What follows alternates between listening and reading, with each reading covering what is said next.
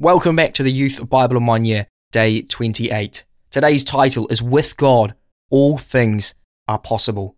But sometimes it's really difficult to believe that that is actually true, even though it says nothing is impossible with God in Luke 1:37.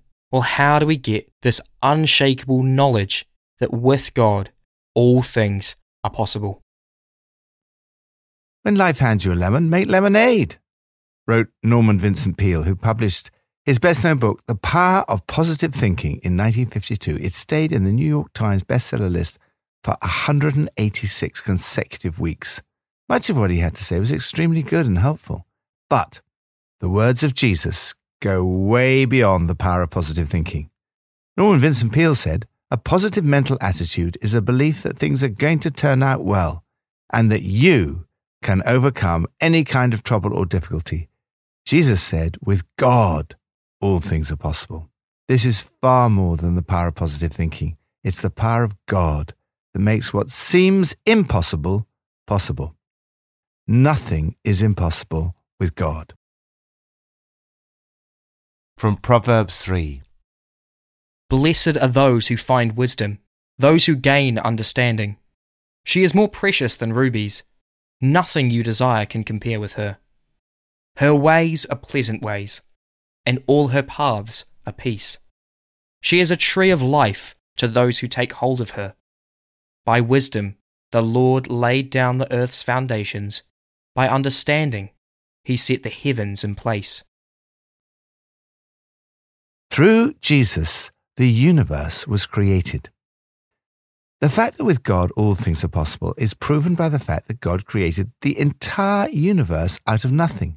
By wisdom, the Lord laid the earth's foundations. By understanding, he set the heavens in place. By his knowledge, the deeps were divided, and the clouds let drop the dew. The writer of Proverbs sees wisdom as a person. Through the lens of the New Testament, we see that that person is Jesus. St. Paul tells us that Christ is the power of God and the wisdom of God. Until you find a relationship with Jesus, life will not really make sense. The entire universe was created through Jesus. He loves you. In a relationship with him, you find God's wisdom and God's power. When you find Jesus, you find the source of all wisdom. This is the way of blessing. It's also the way to understanding. It's far more profitable than all the material blessings. In fact, nothing you desire can compare with her. This is the path to long life, which is eternal life in the New Testament. Here you find true riches and honor. This is the way to a peace beyond understanding. Here you find the tree of life. Lord, I seek you today. Give me wisdom, peace, and power to live the kind of life you want me to lead. New Testament, from Matthew 19. Just then, a man came up to Jesus and asked, "Teacher, what good thing must I do to get eternal life?" Jesus answered, "If you want to be perfect, go, sell your possessions and give to the poor, and you will have treasure in heaven. Then come, follow me." When the young man heard this, he went away sad, because he had great wealth. Then Jesus said to his disciples, "Truly I tell you, it is hard for someone who is rich to enter the kingdom of heaven. Again I tell you, it is easier for a camel to go through the eye of a needle than for someone who is rich to enter the kingdom of God." When the disciples heard this, they were greatly astonished and asked, "Who then can be saved?" Jesus looked at them and said, "With man, this is impossible, but with God, all things are possible." What is impossible in human terms is possible with God. Do you sometimes find yourself facing a seemingly impossible situation? It might be a relationship that seems to have broken down irretrievably, or an issue to do with health, finances, or something else where change seems impossible. With God, there is always hope, no matter how bad things look. Nothing is impossible with God. His power makes all things possible. The context of Jesus' words, that with God all things are possible, is the account of the rich young man. to whom Jesus calls, "Come, follow me." He tells him, "Go sell your possessions and give to the poor." But it's too much for him to give up, and the young man goes away sad. Jesus points out how hard it is for the rich to enter the kingdom of heaven. Yet, with God, all things are possible. Jesus says that, humanly speaking, it's impossible for anyone to enter the kingdom of God. Worldly riches are no help. In fact, they're more of a hindrance. Jesus says it's easier for a camel to go through the eye of a needle than for the rich to enter the kingdom of God. Some people have suggested that this is a reference to a gate in Jerusalem which is called the Needle's Eye. A camel would need to unload all it was carrying on its back to go through it. Other people have pointed out that a word very similar to camel means a sort of rope. Maybe he was talking of threading rope through the eye of a needle. These attempts to rationalize the words of Jesus miss the point. The point is that it's totally unthinkable for a camel to go through the eye of a needle. But what is impossible in human terms is possible with God.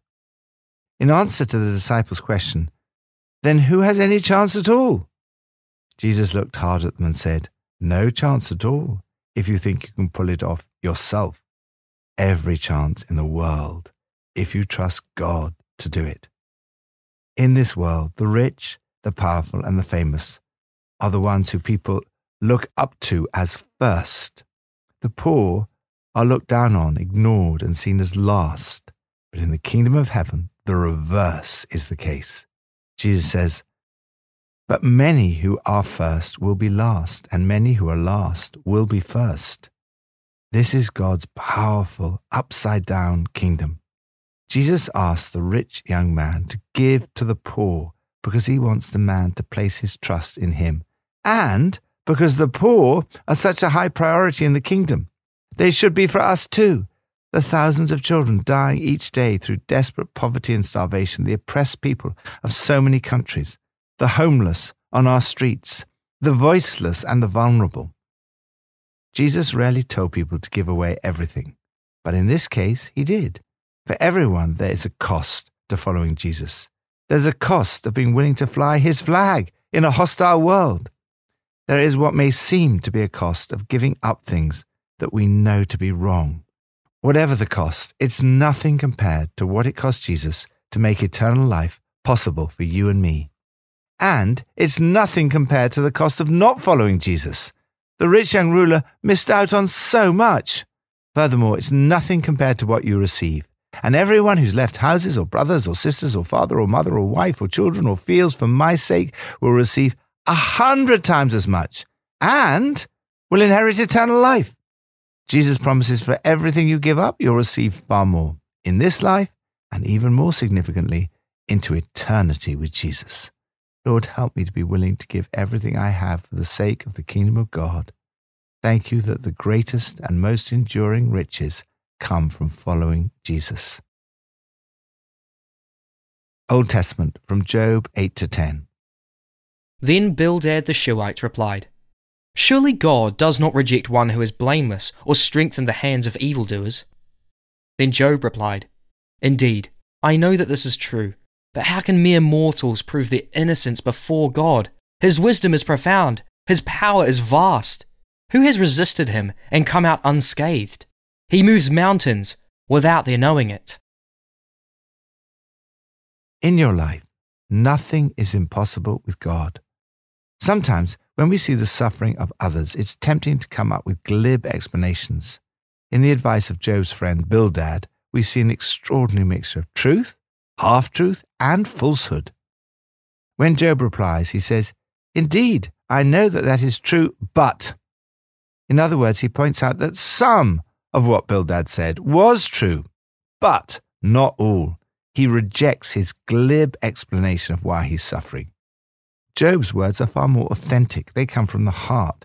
He cries out to God, "I could only plead with my judge for mercy."